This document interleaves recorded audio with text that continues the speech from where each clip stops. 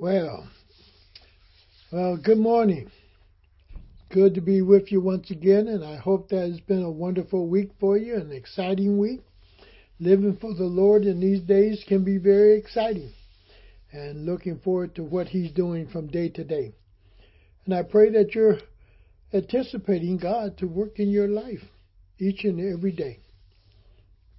And for you who may not know Him, may this be the day in which you come to that saving knowledge of Jesus Christ. And may this be the day in which things change for you and life takes on a new path and a new journey for you. And that is possible with Jesus Christ.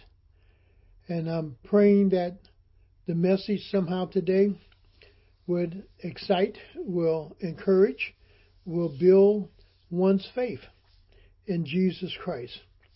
And I hope that you desire to grow in that grace and knowledge of Christ, because it's so important to be able to do so. We live in a world today that many people are seeing themselves right in what they do, and even a lot of the people who are doing these mass shootings and these different hideous things that are taking place, they deem themselves to be right, and they are sincerely wrong.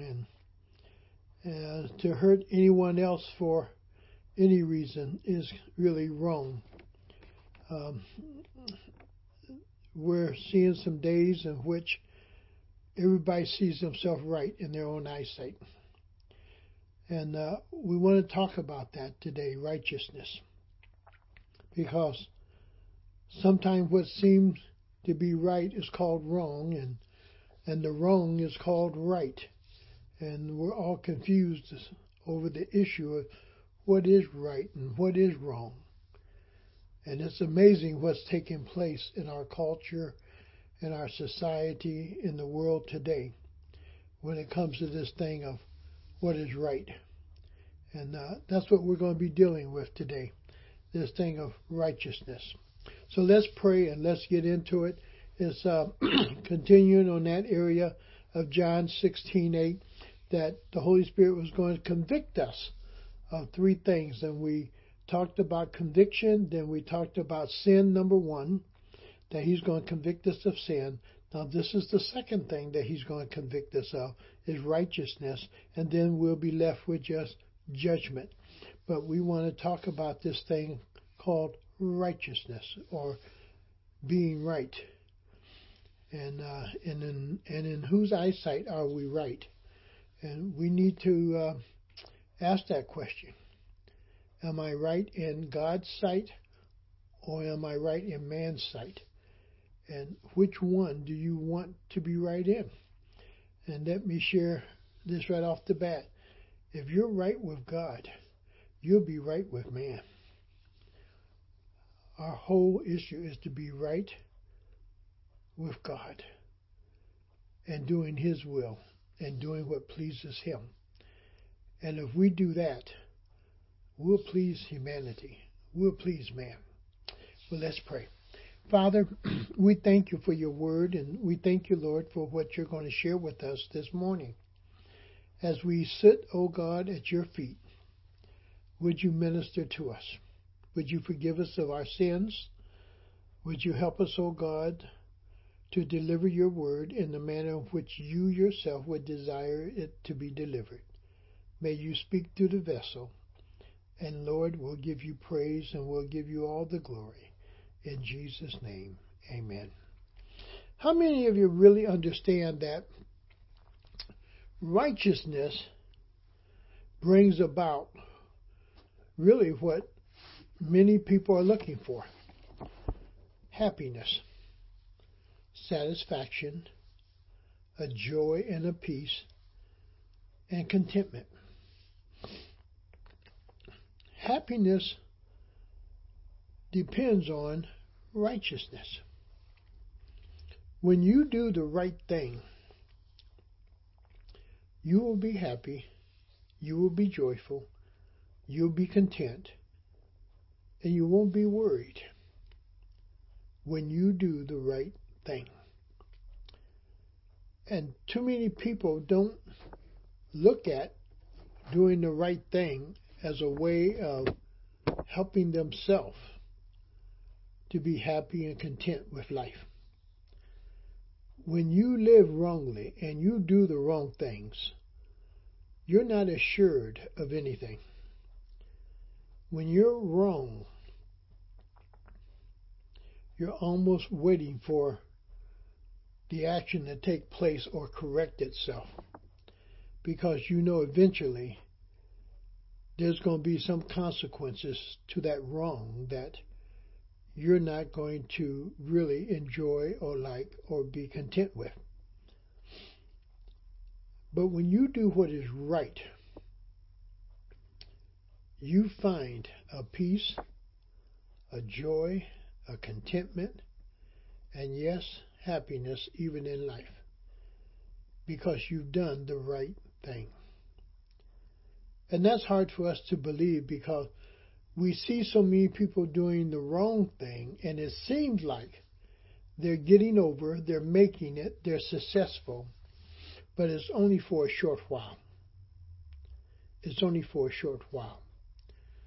When you do wrong, eventually you have to pay for that wrong.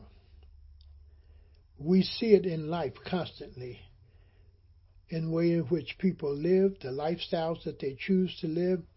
They think they're happy by what they're doing, and they wind up with miserable, miserable lives.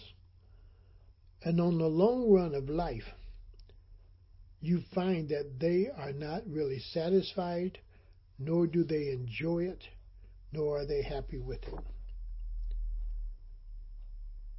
And we all have to come to that place to ask the question, am I content with my life?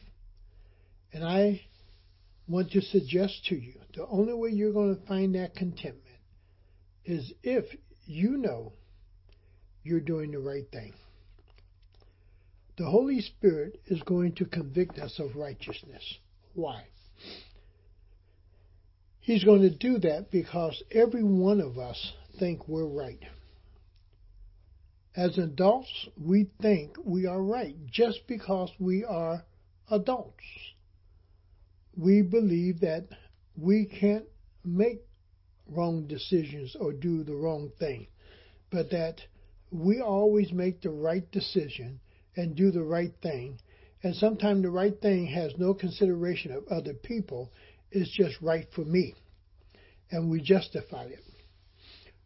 And we think, again, because we're intelligent, we're rational people, we can reason well, we have a good education, so the things we do are right based on our intellect and our rationale. And we really don't understand right and wrong. And we see that among many intelligent people today that really cannot discern the things that are really right and those things that are wrong. And that's what has to take place in the Christian life, that we can really know what is right. And sometime before we know what is right, we have to search it out in God's Word to understand, is this really right? Is this God's will? Is this what God would have? Is this what God would have me to do? Is this the decision that God would have me to make? And therefore, we are in this prospect of learning to do what is right according to God's will for our life. Are you one who believes you're right without facts or research? You're right without any facts or research. And you conclude that you're right just because of your rationale or your opinion or your view on something, that makes you right. And I want to share with you You can be wrong in your opinion and what you think if you have not searched it out, discover some facts about it, and see what history reveals to us as that which is right. Now, someone may ask as we go through this, why did God take so long in bringing Jesus Christ on the scene? Especially from Genesis, when he tells us that his son would come, and that, in a sense, he would stomp upon the head of Satan. And yet, from that verse in Genesis, all the way up to John, we discover that Jesus comes in what we call the New Testament, which is thousands of years from the time of Genesis to the time in which Christ himself is born. Now, we need to understand that the promise had been made that the serpent would be destroyed and that Jesus would come. And that is shared with us in Genesis chapter 3. Now, as we march down through history, why is it that God would say the Holy Spirit would have to convict us of righteousness? We're going to just walk through history just a little bit. And when I say, in all honesty, I love history, I'm not a historian. Big difference. But I do love reading about history and discovering facts about history. And like I said, there's so much history out here that no one person can really claim they know it all. But it's good to have some historical background on things because they do give you insight in helping to understand what is right and what is wrong, what may work, what may not work. And I want to suggest to you, again, why is it that God would say that the Holy Spirit would convict us about righteousness? And if man is as smart as he is and intelligent as he is, why would it take Jesus Christ to come and really teach us what righteousness is and to become our righteousness? Why couldn't Abraham be that person of righteousness? Why couldn't we learn righteousness from him? Or why couldn't we learn it from Jacob or from Joseph or from Moses or from David or from Solomon, the most wise king that ever lived? Why couldn't we have learned from these biblical names, from these biblical individuals, righteousness? And I want to state to you, because they in themselves were not righteous. Each one of them had their own fault, their own sin, dealing with their own issues of life. So righteousness could not be established in them. Then when we look at history, it's amazing. Amba, the sixth king of the Amorites, or the king of old Babylon, Empire reigned from 1750 BC. He lived for some time, but he also wrote 282 laws to govern the Babylonians in the cities or his empire. One of the laws stated, and you will find it in our law also, in his code that he had written, that a man is innocent until found guilty. And oftentimes we think that is something that came about in modern law. But he basically said, in the Babylonian law and code, innocent till proven guilty. But why couldn't we have learned righteousness from him? Why couldn't he have given us a thing of righteousness? Because even he himself was a very cruel ruler, dictator, emperor, king, whatever you may want to call him. He was not right. And that's the things we have to look at. Then we can come down to Ramses, the second Pharaoh of Egypt, from 1300 to 1213 BC.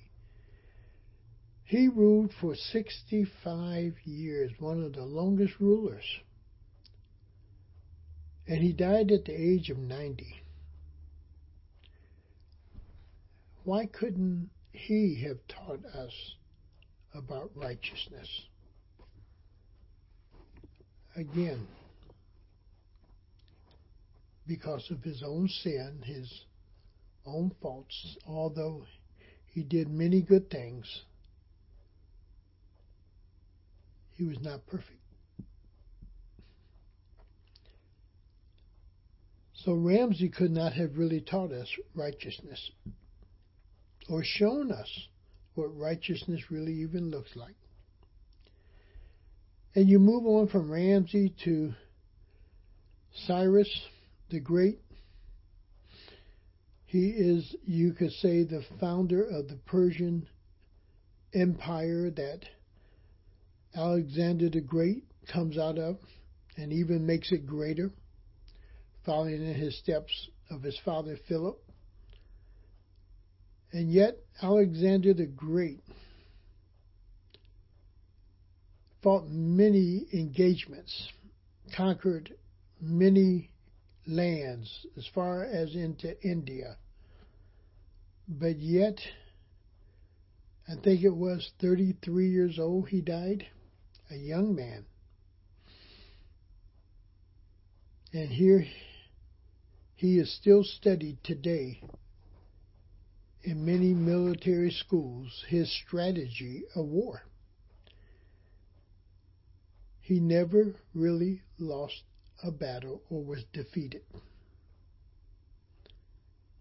And he still studied in many military schools. Alexander the Great. Why couldn't he have taught us? Qin Shi Huang of China, 259-210 BC, invented the title emperor. And he was the one who began to unify China.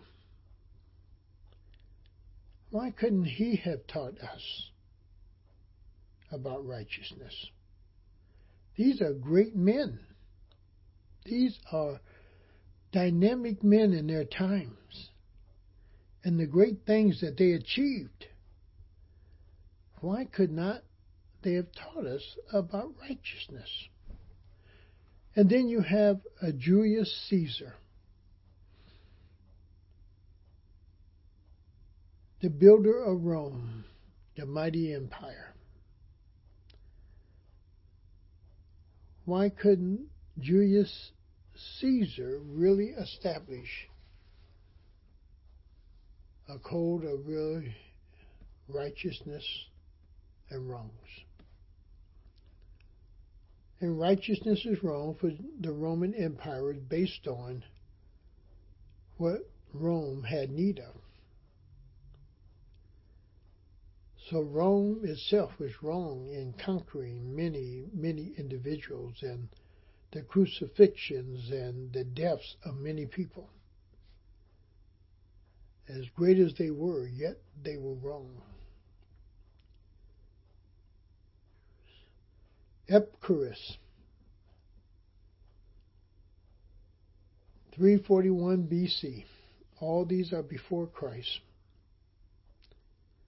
The founder of the Hellenistic philosophy. He is the one that said to man, don't fear death, because the gods do not punish humans.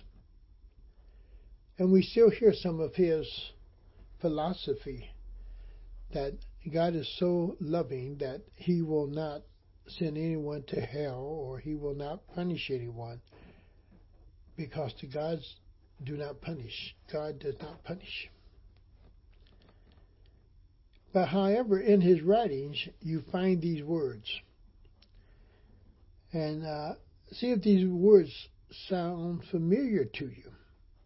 Because oftentimes we credit them to our founding fathers, and yet the founding fathers of America, these were very intelligent men.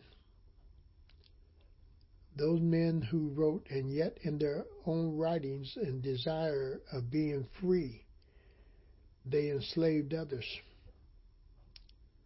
while they were yet fighting for their own freedom from England.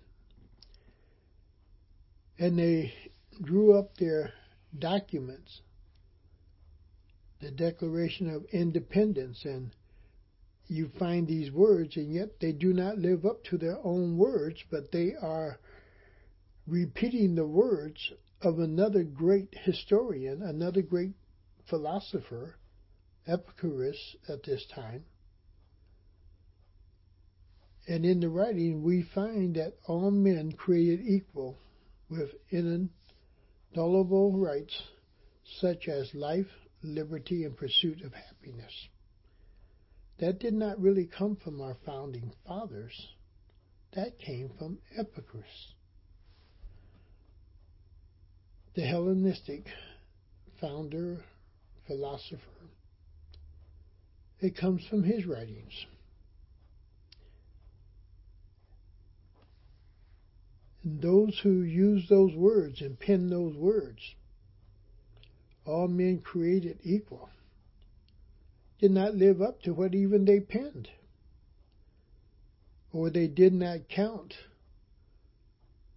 anybody other than those who look like themselves as being created by God and have certain rights.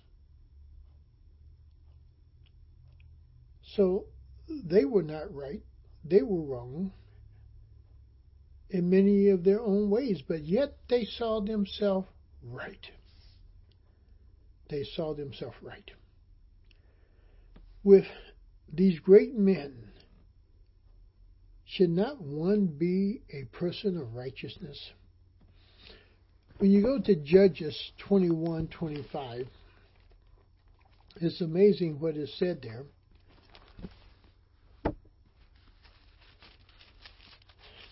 Judges 21, Judges 21:25, and we need to hear exactly what is being said there in Judges, because we often forget this is man, and man always sees himself right in his own eyesight. So it says, in those days Israel had no king, Everyone did as he saw fit, or everyone did as they saw what is right. It was not no set rules of righteousness. They just did as they saw fit. And a lot of people function that way today. It's not about knowing what is right. It's just how they see it. And that's what's right. So in Proverbs 12, we have something that's very similar. And in verse 15, we find ourselves wrestling with this thing of righteousness all the time. So in 12:15 Proverbs, he says, "The way of a fool seems right." The ways of a fool seems right to him. Everybody else around him, everybody else listening to him can be saying, "You're wrong, you're wrong, you're wrong." And he'll say, "He's right. He's right." And one of the reasons that he says that is this: every man sees himself right in his own eyesight. And every man begins to judge other men. What makes you right and what makes me wrong? And we do that with one another. Why are you right and I'm wrong? And we question that then. Over in chapter 14 and verse 12, he simply says it this way: "There is a way that seems right." Man looks at life and he looks at things and he makes his judgment and it seems good and it seems right. But the verse tells us this: it seems right to a man, but in the end it leads to death. That which he thinks is right leads him to death, or empty, or in a dying state. Is that which destroys him, because it seems right, but it's not right. And something can seem right, but it's not right. Have you ever seen food and it looks really good, and you taste it, and you can't get it out of your mouth quick enough? It may look good. It may look delicious, but it's the worst thing you've ever tasted. That's righteousness, something. We think it's right, it seems right, but it just leads to destruction. It leads us to death in life. And then over in Proverbs chapter 18 and verse 2, he simply says, "A fool finds no pleasure in understanding." And that's where we are maybe as a society today.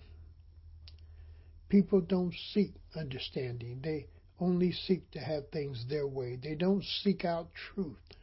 They don't study it. They don't look for it. They just want it their way. He says, "A fool finds no pleasure in understanding, but delights in airing," now catch this, "his own opinion." He is delighted that he can give his opinion and what he thinks is right, and it's wrong. But he takes somehow a joy and a pleasure in arguing his own opinion of his own thought of being right. Now, we need to understand something, and we're going to have to spend 2 Sundays, 2 weeks on this subject of righteousness. And what I'm trying to do today is just give us a basis of understanding why would God have to send Jesus Christ and allow the Holy Spirit to convict us of righteousness. And Jesus would become our righteousness, because in Jesus there's no fault, there's no sin, there's no unjust motive in Jesus Christ. And all that he did it according to the will of the Father. And in God there is no sin. Let God be true and every man a liar. God is not a man that he should lie. So all that God speaks to us is truth. And truth will always lead us in the path of righteousness. It will always lead us in the path of righteousness. And it will help us to make good, sound, righteous decisions if we're in God's Word and we're truly following the Lord. Now, the Lord says something, and this is hard for us to accept, but in Romans chapter 3, he tells us something about ourselves. And people don't want to accept this. And they don't want to believe it. But again, God's Word is truth. And God speaks truth to us. Whether we want to accept it or not, he speaks truth to us. And he says in Romans 3:10, he says, as it is written, there is no one righteous, not even one. Not even one.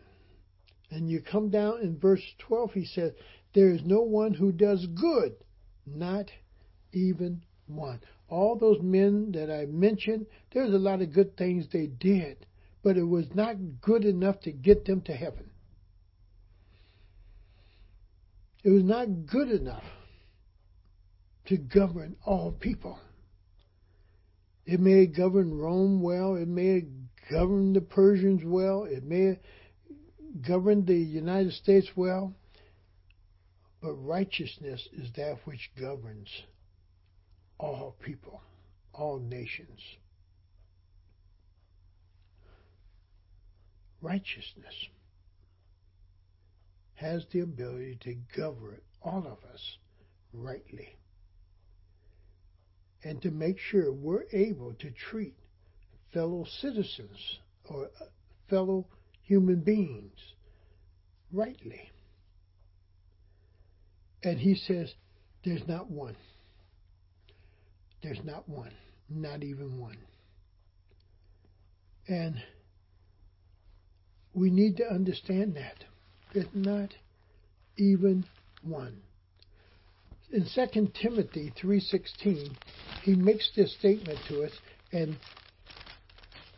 he simply says to us, and we need to understand this, in 2 Timothy 3:16, he says, boy, all Scripture is God-breathed and is useful for teaching, rebuking, correcting, now catch this, and training in righteousness.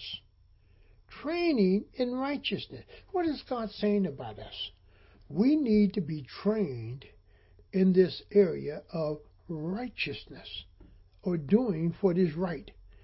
And the Holy Spirit is going to convict us of righteousness. Why? Because we have to become a people who live under the authority of God, the righteousness of God, the righteousness of our Lord and Savior Jesus Christ. And we don't know that righteousness. We are in the process of learning it as we learn His Word. Do we learn righteousness? And as the Holy Spirit convicts us of those things that are right, even when it doesn't fit us rationally, our reasoning can't understand that, and it really does seem senseless to us or foolish to us. It's the right thing to do. Why? Because Scripture commands us to do it. God tells us to do it. That's what is right. That's what is right. And he says there's that training in righteousness. Well, who's going to do the training? the Holy Spirit, the one who's going to convict us and teach us all things about Christ. He does that. And what text does he use? What book does he use to teach us righteousness? It's called the Bible. Called the Bible. And guess one of the books that people don't pick up? Even our so-called lawmakers and our politicians, what a difference it would be if they spent time really in the Word of God. And they would allow the Holy Spirit to really, really minister to them. Well, two more verses and we're going to close out. Let's go to Jeremiah 23. I want you to go back in the Old Testament in Jeremiah 23. Because we need to establish something about our Lord and Savior Jesus Christ. And we'll see it more next week as we talk about Jesus being that righteous one on our behalf. That he who knew no sin became sin for us, that we might become the righteousness of God. Boy, there's so much in that verse. To unpack that verse, that we who thought we were right and on the right path and doing the right things to get to heaven were basically told, you're wrong. You have to follow Jesus. You have to accept Jesus. You have to accept his ways. You have to live in the manner in which he himself lived. And the Holy Spirit will teach you how to live that way. That he who knew no sin, that was perfect, that was righteous, that was holy, became sin for us for this purpose, that we might become the righteousness of God. And he is our righteousness. We have no righteousness in and of ourselves. But it is the righteousness of Jesus Christ that God the Father sees in each and every one of us who name the name Jesus Christ. It is not our righteousness. And that righteousness is placed upon us. It's an inherited righteousness that comes from Jesus Christ. And it's imputed upon us. It's not my righteousness. It took me a while to understand that Gus Brown is a sinner and still sins. I'm glad that they're shorter. They're not the long list that used to be there, but dealing with still some things of sin, whether it be in thought or action. I'm still learning how to live righteously. I'm still learning how to do the right things. I'm still learning how to really sit and hear the Holy Spirit lead me and guide me, that I'm doing what is right in the sight of God, not in so much in the sight of man, but in the sight of God. And you have to be willing to do that. And it's amazing that what takes place when we allow the Lord to really, really minister to us. So in Jeremiah 23, in verse 6, I want you to come to this verse with me. In his day, Judah will be saved, and Israel will live in safety. This is the name by which he will be called. Now catch this name. And he's talking future, but I want you to catch the name. He's talking about Israel future, that they're going to live in peace, and there's going to be a time of safety for them. But it comes by this name, the Lord our righteousness.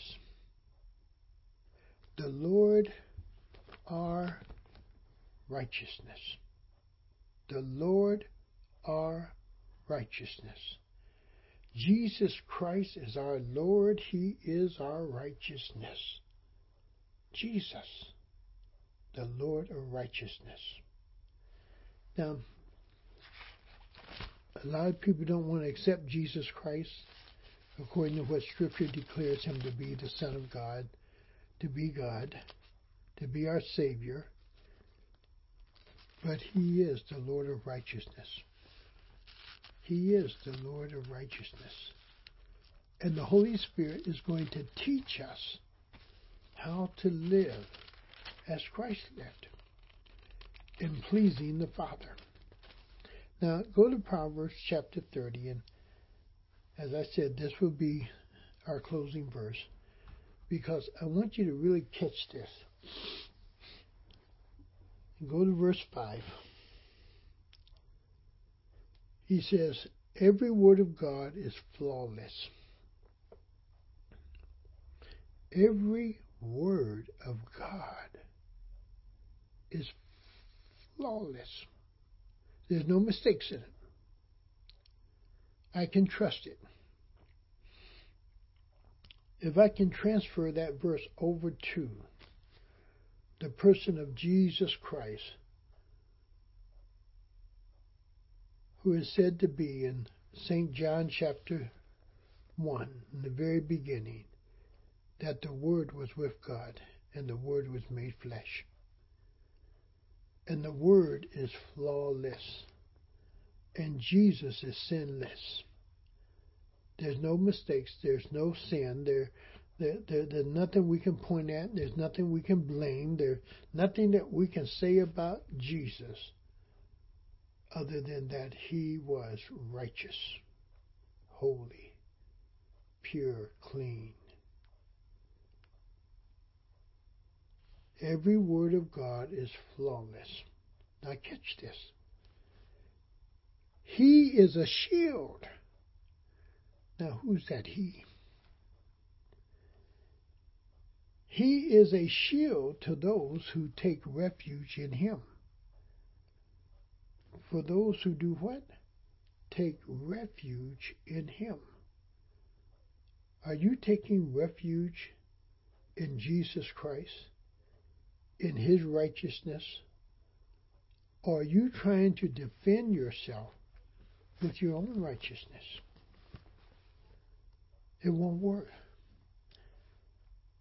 And that's what the Holy Spirit is going to convict us of. That our righteousness it has all kinds of faults. It's not faultless. You may see yourself right. You may think you're right. You may glory in your opinion and so forth. But are you willing to allow God, the Holy Spirit, to convict you of what is really right?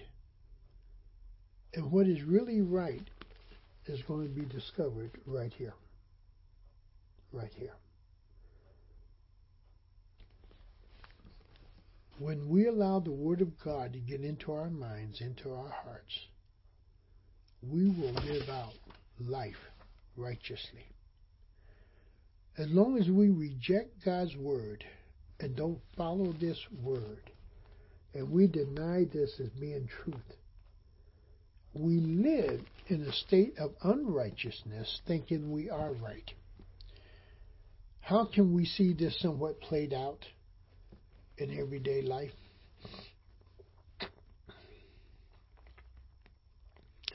When a young man goes from woman to woman, leaving a trail of children that he really is not responsible for, we see the unhappiness, we see the brokenness, we see the shame, we see the destruction that takes place with sin. And yet, if we would follow what God's Word says, God is not against sex, but he has put a limit on it, he says, in the marriage bed. He limited. We remove the limits and we run rapid. A lot of young ladies, because they did not follow this Word of God, their life is a life of misery. Their life has a lot of unhappiness in it. Their life is a struggle for them.